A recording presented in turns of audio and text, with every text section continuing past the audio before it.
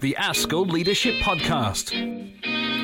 My name's Nikki Bright, and until this summer I was head of Bruton School for Girls in Somerset, which is a small, rural, independent, all-through girls' boarding school where 60% of the girls are local day pupils and 40% come from a variety of countries overseas. And having been there for 8 very happy years, I set up just my own consultancy, Bright Lead, so I'm making a different transition. So I thought this was a good time to reflect upon the transition to becoming a head. I was attracted to the job at Bruton because I'm passionate about girls' education and empowering young women to make a difference to the next generation of women and families and so on. And the independence of the school meant that I felt that I was in control of our own destiny, and my own destiny in a way as well, with a very supportive board of governors. And of course there was work to be done with a supportive and experienced staff body, developing the boarding experience and also further developing learning and teaching. And that made the job very attractive to me as well. Also the location. Bruton in Somerset is a really attractive place to live and work. And of course, as the head of a boarding school, I had to live there for better performance of my duties. And so my office overlooked Glastonbury Tor, beautiful views, could hear the festival in the summer where most of the school were there anyway, and beautiful space to learn with, as I say, with these wonderful views across the site. It was really good spiritually. It filled my bucket up at the end of any difficult days that I might have with those wonderful sunsets that I could see. So I was expecting hard work and long hours. It's a boarding school after all, and that involves weekend work as well. And I loved the challenge and problem-solving side of the role. Whatever the challenges were, I felt I was really making a difference as I worked with my team to resolve whatever they might be.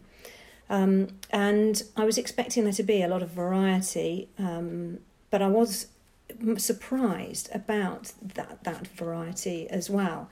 I could have been travelling overseas to recruit for the international borders, or equally could be locally at a horse show giving out prizes. There was a variety in terms of the financial side of things, which it surprised me I really enjoyed. To the back to the teaching and learning and staff development, and actually developing the business of the school as well, with new income streams and so on.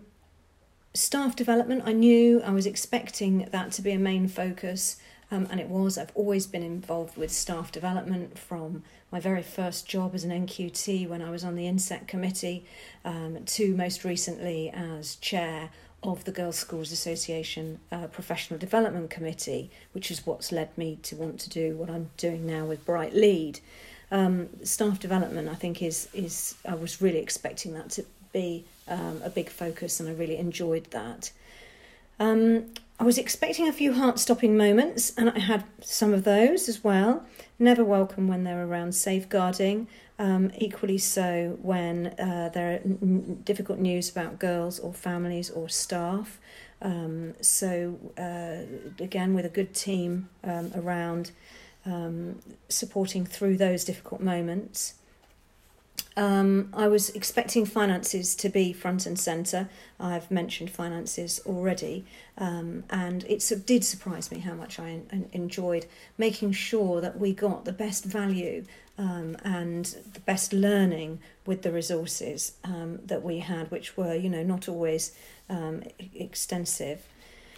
And marketing was vital. I knew it was going to be vital. I hadn't perhaps understood how everything has a reputational impact possibility. I knew it, but I think until you're actually thinking things through as a head, you don't necessarily realise the extent to which there could be a reputational impact in almost every decision.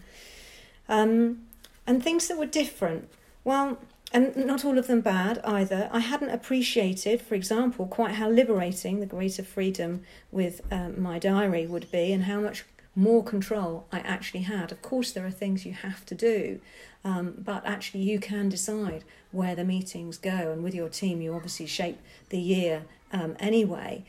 But I had a lot more freedom, and in that control over my time, that felt good.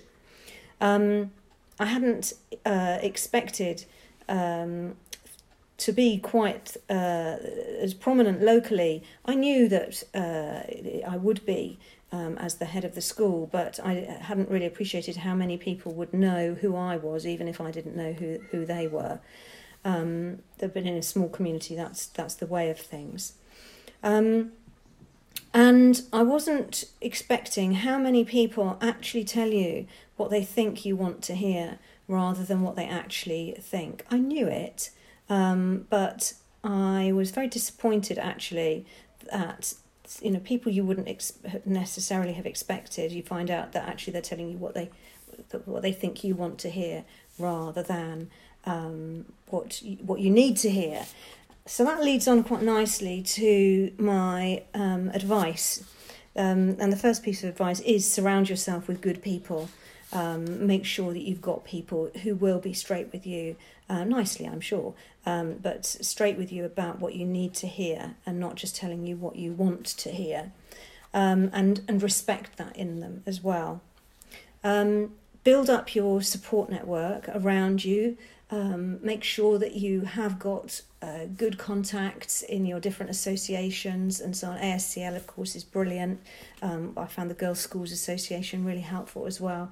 But there are other organisations and colleagues from past jobs and things like that. I never felt alone. People say about the loneliness of leadership. I never felt alone in that. I had some good people to pull on.